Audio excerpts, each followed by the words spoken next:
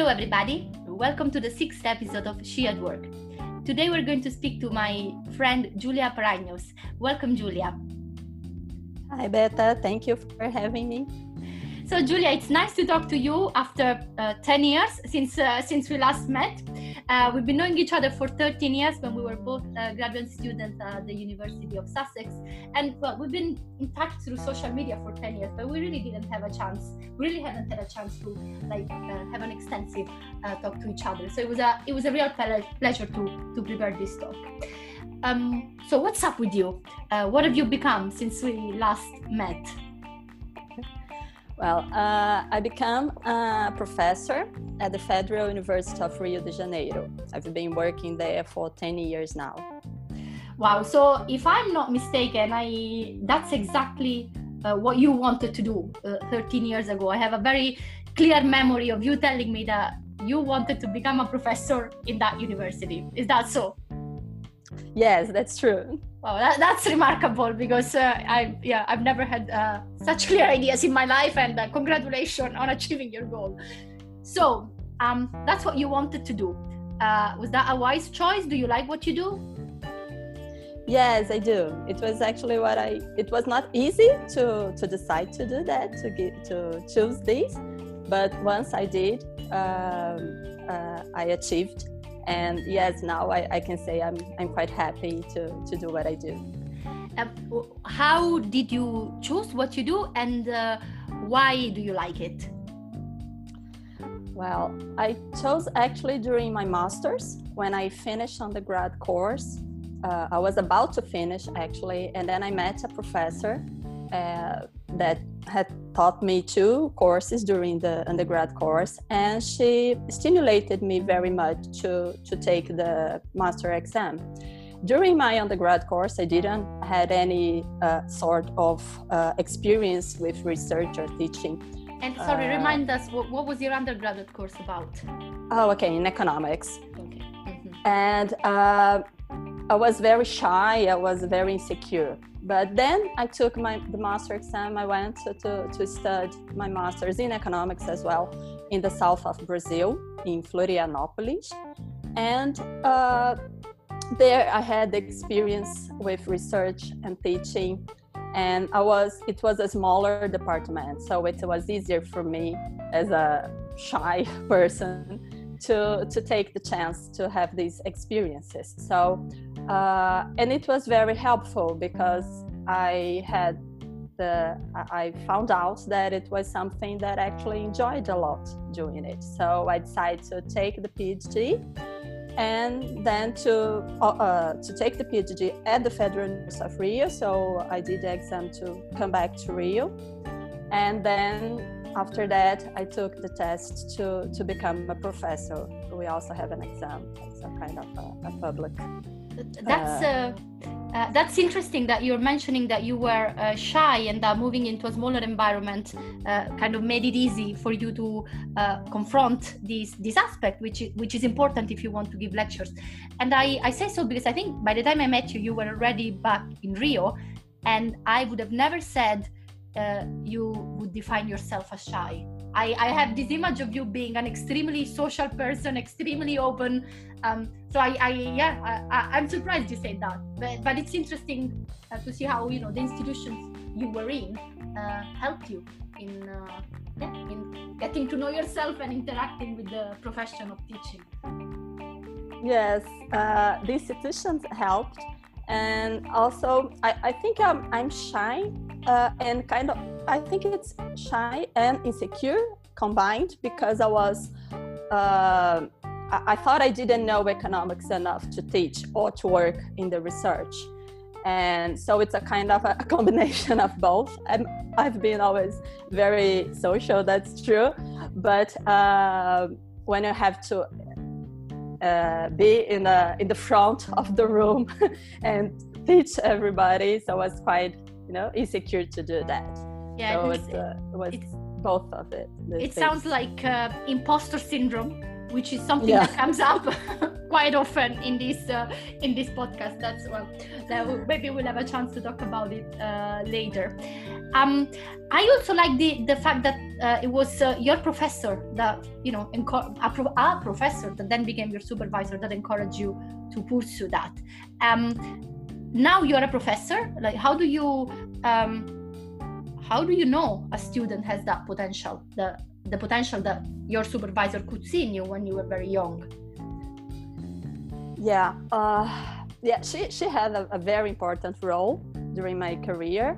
First days, then when I went to the South, she said, okay, go there, study there, have this experience, and then come back to Rio. This was also very supportive at the time. And then she was my supervisor during the PhD, and then she gave me a lot of opportunities to learn and to actually became less shy than I was, because I had a lot of experience in presenting things, so it helped.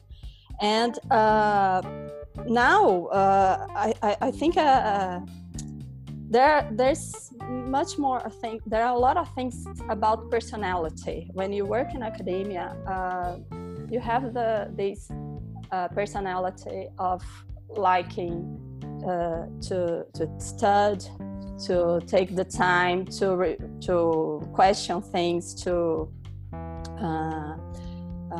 think about things, and to question yourself and to question what you're doing.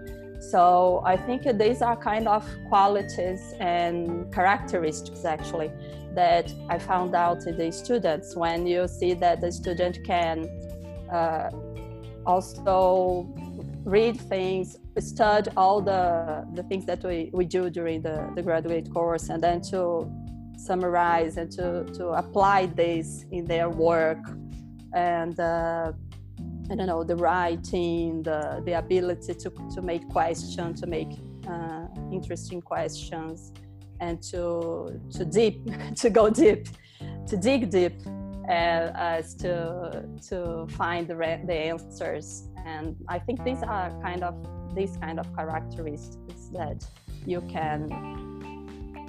see some lights that that person would have an interesting researcher career. What type of research do you do? I agree with you. Like, to the extent that I've worked in academia and so on, I think this is really important. You have to have a drive to understand things more. But what is it that you do? What do you apply your drive to? In the area of economics, I work in the innovation economics, which is already very applied. But then I applied my research in the pharmaceutical sector. So it's very sectorial studies, but the pharmaceutical sector is very interdisciplinary, because it deals with intellectual property right, with regulations, with company strategies, and with the health sector, and many things that I'm always working with people from different backgrounds. So it's kind of applied research and interdisciplinary research. That's very interesting, because I think sometimes I have these feelings. I still sometimes go to conferences, and I am somewhat in touch with the academic literature, and I find that sometimes the profession of being in academia puts a pressure on publishing, and it gets a bit out of reality, too theoretical, too far away, it feels too far away sometimes from someone that it's not in the process. But it looks like that's not what you do. How do you make sure that what you do is relevant? Yes, it's actually not easy to publish in an interdisciplinary and so very applied field of study and research. It's not so easy to publish, at least when you consider the economics indicators. But in another on the other hand, it's more considered in the interdisciplinary post-graduation program that I also take part. What I do is to try to work with things that I think would be interesting for the development of Brazil at the end, because when we talk about the pharmaceutical sector, we're talking about the ability of having products to the health system. So I've been working with NGOs from the civil society that work in the health area, and I'm trying to make my research each day more applied and with results that can be used for those NGOs or for public institutions to make the health system better and with less vulnerabilities, and to support it in a better way. So I think it's very related to the social development as well, and not only economical development. So for instance, can you give us an example of what would be a research project? What methodologies you would apply? Who would you talk to? And then another thing, health systems and pharmaceutical sectors are very important these days. We're in the middle of the pandemic. Many people in the world are locked down. And our worry is, will we have treatments? Will we have a vaccine? When will this end? We forget that there are also other contributions that science can make to this debate. So from your perspective, what have you learned about health systems and the pharmaceutical sector that as a social scientist, as an innovation economist, can help the debate today? Okay. Well, the project I've been coordinating for more than a year now, I think 1 year and a half. This is actually the project where I interact with these NGOs. It's studying the public industrial and science and technology and innovation policies that were applied in Brazil from 2003 to 2016. And there we have these policies, and the pharmaceutical sector and the health industrial complex were one of the strategic sectors that were these policies were meant to enhance. And the results, what we've learned, we've studied the documents of the policies, the instruments. I had 2 study cases with important instruments, financial instruments for companies, and we interviewed the institutions that their instruments were from. And the results actually that are very related to your second question is that we need these policies. They are very important to support the development of a national pharmaceutical industry. We have to focus on local development, on local production.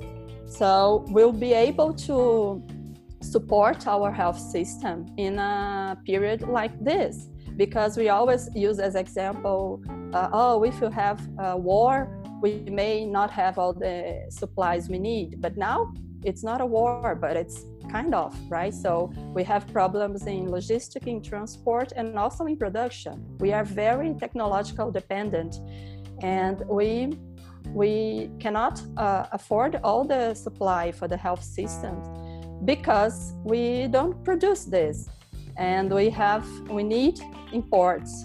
So this is actually things that I'm working a lot these days and discussing a lot these days to enhance the importance of these industrial and science and technology and innovation policies to the pharmaceutical sector, and also other sectors that also produce supplies to the health system. And I want to remember you that in Brazil we have a public health system that it's 200 million inhabitants. It's a quite large country. So to make this health system less vulnerable, we have to think about and have the industry as a important actor, right? The companies and the industries as an important actor of this health system as well. So when you think of capacities, production capacity, and so on, you think of Brazil as a whole, or you're looking at the state level? Brazil as a whole. Mm-hmm. Actually, our production is quite concentrated yet in São Paulo and Rio, the largest cities. But I'm studying the Brazil as a whole. Yeah. What I find very interesting is that this pandemic has really exposed our vulnerabilities in this sense to a very extreme level, because we're not even thinking about very complex pharmaceutical supplies. I mean, we're thinking about masks as well. That to me was a big surprise, that like in Spain, for instance, that for 6 weeks you could not find masks in the pharmacies, and also you were discouraged to buy them because the doctors didn't have it. So you would feel very guilty, like why should I protect myself that I can stay at home when the doctors don't have equipment? What was your reflection when you saw this happening around the world? Yeah, it happened here as well, exactly the same thing. But when you think about these less complex products as masks, what we are doing now, we are producing home masks, right? That for people that are not in the front, or not in the hospitals and everything, are fine. You are safer using made of different fabrics that will make you more secure, and then you leave the specialized one for health professionals. But when you talk about medicines, you're talking about things. It's you cannot do it, at home, and sometimes you cannot. Even if you have local production, you cannot do it if you don't have patent, if you're not allowed to it, because then you have also things related to intellectual property rights. It's much more complex, right? So, and there is the pharmaceutical sector is very global. Many countries have import their IPI. It's what medicines are made. But when in countries that you have higher technological development, if they can't import, they have the ability to produce this. But we don't. We have very few companies that would be able to do that. We don't have the local capacity to even start producing it, even if it was allowed, right? Or if it doesn't have an intellectual property right. So our sector is much more vulnerable, or less, more dependent than others in developed countries that have strong pharmaceutical sectors. So this is something that we have to think about the whole chain, the whole. When one thinks about innovation pharmaceutical sector patents, NGOs are not usually mentioned. One thinks of startups, universities, firms. What is the role of NGOs? Why are you talking to them within this context? Because I think it's very interesting. Mm-hmm. Well, the NGOs I work with, they're not very related to the universities and development of new products. One of them works dealing with intellectual property rights of AIDS and HIV and AIDS drugs. The other one works with journalism, and they are producing piece of news about the pharmaceutical and health sector in Brazil. The other one works with consumer rights. So it's working and looking for actions to protect consumers on the access to medicines. And the fourth one work with data on the Ministry of Health budget on innovation, and the Ministry of Health as well. So it makes studies on this budget. So it's very interesting. I studied you asked about the industry-university interaction and startups. I've been studying this during my PhD. It was actually the main theme of my PhD, and the development of startups. I'm actually supervising a master dissertation now about this. It's very incipient in Brazil. You have some connections, some interactions, even in the pharmaceutical sector, that you would expect it to be higher. But it's as companies do not invest so much in innovation, and also universities administrative area, it's quite slow. So there are a lot of obstacles in these interactions, and very few startups in this area as well. Which I think makes the role of NGOs even more important, because as organizations, they're normally more aware of societal problems and so on, and maybe they are capable of helping articulate the demand and the importance for all these other activities that need to be put forward. And I say that like with some degree of awareness of how important and how absent the role of NGOs is in this field. When I was working at the European Commission, we were trying to mobilize actors in order to stimulate innovations, and NGOs were very difficult to engage, and also all the other actors weren't sure about the role they had in this innovation process. And I think I like very much that your work actually gives relevance to these different organizations, because really innovation, it's a very complex process, and it goes throughout society. So well done, I like that. So going back to your job, a lot of it is about research, but that's not the only part of the job. What else do you do? And also, what do you like best? Teaching, research, administration, etc. Yes, exactly. Then actually it's something that I liked. It's very diverse, right? So even though, teaching sometimes, you teach the same course one semester and the other, but the students change. You do the research, I like that in academia, you have a lot of liberty to decide where you want to follow, which line, which research, what object you want to do the research about. So I like this. And the administrative work is quite challenging, but also I had a recent opportunity to be the undergraduation direction in my department, director, and it was quite an interest. It was very hard, very difficult it was very challenging, but it was actually a time of learning. I learned a lot actually about the university, about the interaction with professors and administrative parts.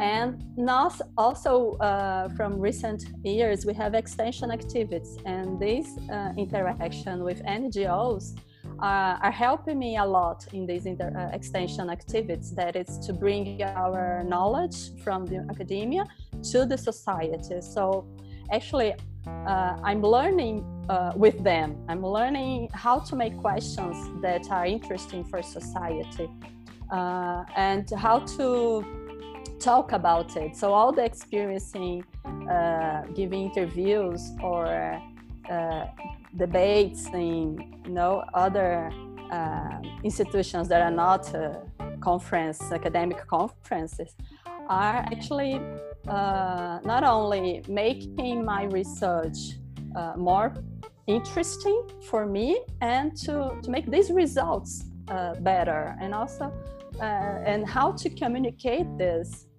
is very important. So yeah, the interaction with them are actually helping me a lot in doing that. And do you find that you being a very applied researcher makes it easier for you to interact with other actors as compared to a colleague that maybe focuses more on theoretical research? Well, I think yes, and I don't know what comes before, because I get my interdisciplinary and applied research depend on interacting with people from different backgrounds and different areas, and it makes it applied and interdisciplinary itself, right? And then yes, I think totally, yeah. Yes, I've worked a bit also with universities and their third mission, and I find it's a fascinating area.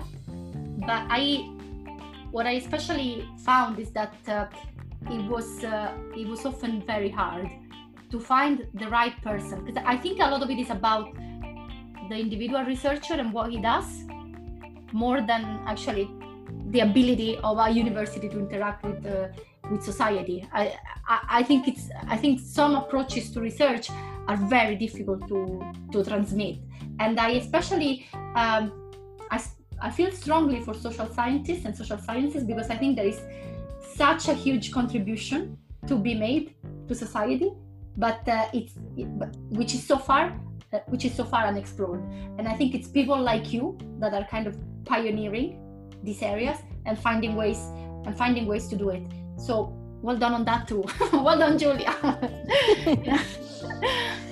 Yeah, and I think what coming from economics background, what I try to do is to use the point of view of an economics, our kind of way of seeing things, and applying it. So a lot of time, many times I go to discussions or meetings, and I'm the only economist. I'm sorry. I'm the only economist, but I bring something to the table that's a different point of view, right? So I think coming from economics, it's very useful to do that, because and you can apply this for many different sectors and areas. As you said, the social economics can be very useful. And yeah, I think it's something that I found out that I liked it, and I kind of was able to do it. So it's And that leads me to another question. During my work, what I found is that part of the reason why these outreach activities are difficult is that, well, they depend a lot on the individual and its ability to engage and to find a way to reach out, but also that they're not always compatible with the career incentives. So you're a professor, you're a full professor, you're tenured, you can do that. But for a young researcher, you pay, at least in Europe, you pay a price if you spend your time doing something that is not publishing. How do you feel about that? I think I've even advocated for the creation of hybrid careers. But I would say here in Europe, this is a problem. It's not a problem like in engineering, and I think even in medical research, because there the contact with society it's very immediate. But for social scientists, which I would say is the ones I know best, being one, I think it's a big problem. What do you think about that? Yeah, first I'll say that I have a tenure in my career, but I do need to publish because I have to increase in the career, and to do that I also have to publish, and also to be part of the post-graduation program I need some points with publication, right? And it's much more difficult for me to do that in the economics graduate program than in the interdisciplinary that I work in both, right? So that's actually exactly your point. Well, I think each day the needs of society are something that becomes more and more relevant for researchers. So I think even if you are a younger researcher, and it can be harder to deal with these things about career and publication in academia, to get into academia, I don't think taking out the applied or what you can use of your knowledge to bring back to society should be left on the side. So it is a challenge, but I think each day we will, I may agree with you to bring a hybrid career or to at least, I'd say, the economics area to be broader, right? I think maybe this is the problem. It's too concentrated and too related to models and everything, but it's much bigger and broader than that. Mm-hmm. It needs to work. It's a social science. I'm sorry. It's a social science, right? Yeah. So you should work and apply things for either industrial sectors or social demands, or it has actually. I think maybe the area has to evolve, and we should take part in this fight to make it evolve. Yeah, in fact, I would say at SPRU, which is where we met, which is this department at the University of Sussex, there were many economists that actually ended up looking for something else to do, because doing models, doing econometrics, doing quantitative analysis, it's actually interesting, it's very good, it's useful, but we also wanted to do something else, and I think we all converged there. So I think we're preaching to the converted, you and I. We have a history of that. Exactly. And my department at the university has this, even though it's an economics institute, it's quite broad as well. It's not so it's actually not at all focused on mainstream economics. It's very plural in this sense. But we have to, in the postgraduate, in the graduate program, we have to follow the national institution, and the committee that deals with the points of publications and everything. Then it's the journals that will give you higher points are the ones that are more econometric studies and this kind of work. Yeah, well, we'll keep working at it. We'll make sure that society realizes how important this other thing, what we do is. Okay. I think, Giulia, we are coming to the end of our half hour. So first of all, I'd like to thank you very much for your time. It's been a pleasure to speak to you. I hope next time is before 10 years. So I want to speak to you before 2030. Let's keep it clear. And then I like to finish this podcast with the 3 take-home messages for me.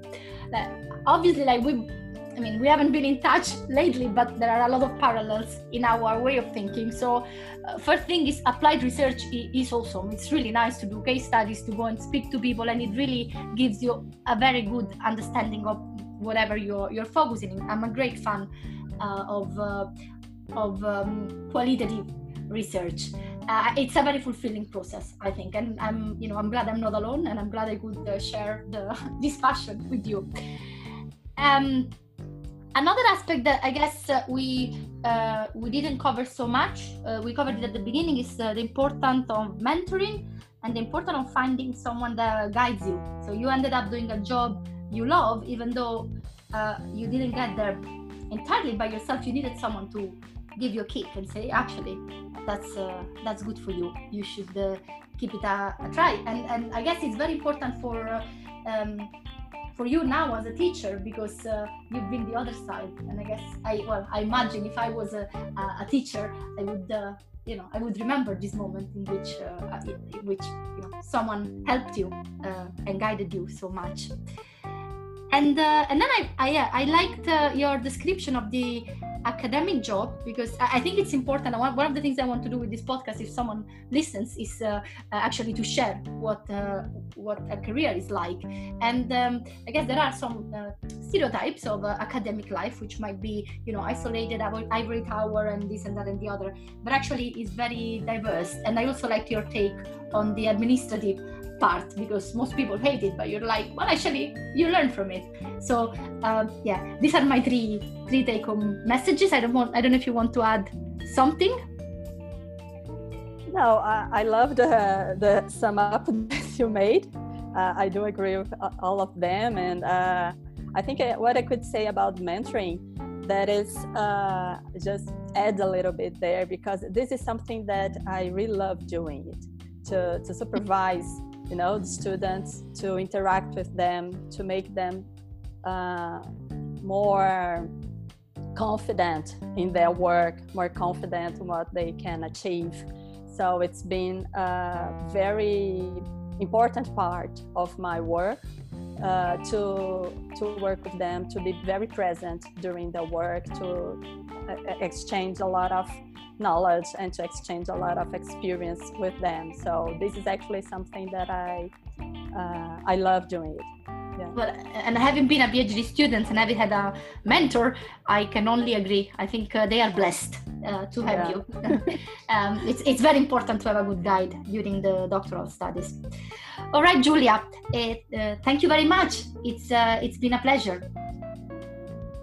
Yeah, Beta, thank you. I loved doing this with you. It was very good talking to you again.